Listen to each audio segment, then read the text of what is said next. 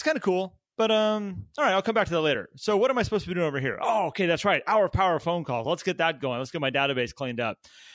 They don't realize that being in a state of gratitude makes everything better. It makes everything come to light. Everything gets amplified when you've got this state of gratitude that you're coming from. And again, they just kind of go like, maybe later. And so I'm hoping out of this, like, we can really help some people get really clear on the power of gratitude and look at it from different angles, and not just business, but, you know, relationships and things like that. And hopefully we can share some examples ourselves. I do think we need to start a gratitude count, and we might have to go back and put that on that. Maybe we'll make you guys responsible for it. But I have a feeling we're going to say the word gratitude and grateful a handful of times in the next half an hour. Yeah. So gear up for hearing that word quite often. You know, when we talk about what it can do for you and the energy that it provides and changes, if none of you have heard of Dr. Joe Dispenza, I highly recommend checking him out, because he does a lot of neurological studies and research and work and how the mind can heal the body. And there's tons of different documentaries out there about what the power of the mind can do. Probably the most popular one being The Secret. But there's also Heal and other things. But one of the quotes that Joe has, which I absolutely love, he says that gratitude is the ultimate state of receivership.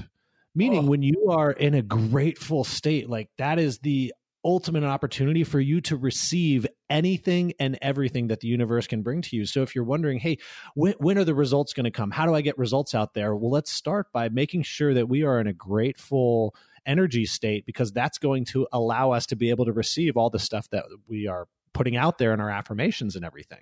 Well, man, if you just think about somebody that is in that grateful state, you can watch it in their body language. Their shoulders are back. They stand up taller. They hold their head up.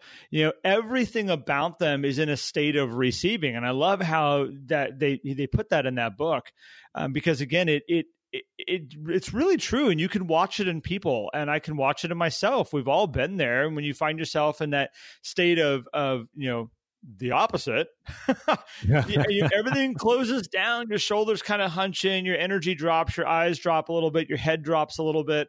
And there could be the best ideas, the best people around you. And I've even seen people go like, I don't want to hang around him. It's just so chipper all the time. Like, they get into this weird zone where they start like trying to protect themselves from other people that are positive and other people that are grateful. And so it's really like this whole thing of opening yourself up to that makes you, again, receptive to all the good things that are around you. So we've talked about gratitudes. We've dabbled on it before, but thanks to Thanksgiving, we're back. We are back. And so, Garrett, one of the big questions that I get about gratitude or concerns, I guess, is a lot of people will say, well, I'm not sure what I should be grateful for, or I run out of things to be grateful for, or I just can't get into that state in the morning for some reason or whatever. What do you see as like a way for people to maybe get past that and really just kind of dive into being grateful and finding things that they can express that gratitude for every morning? I typically find people start by trying to go too big. They're looking for like,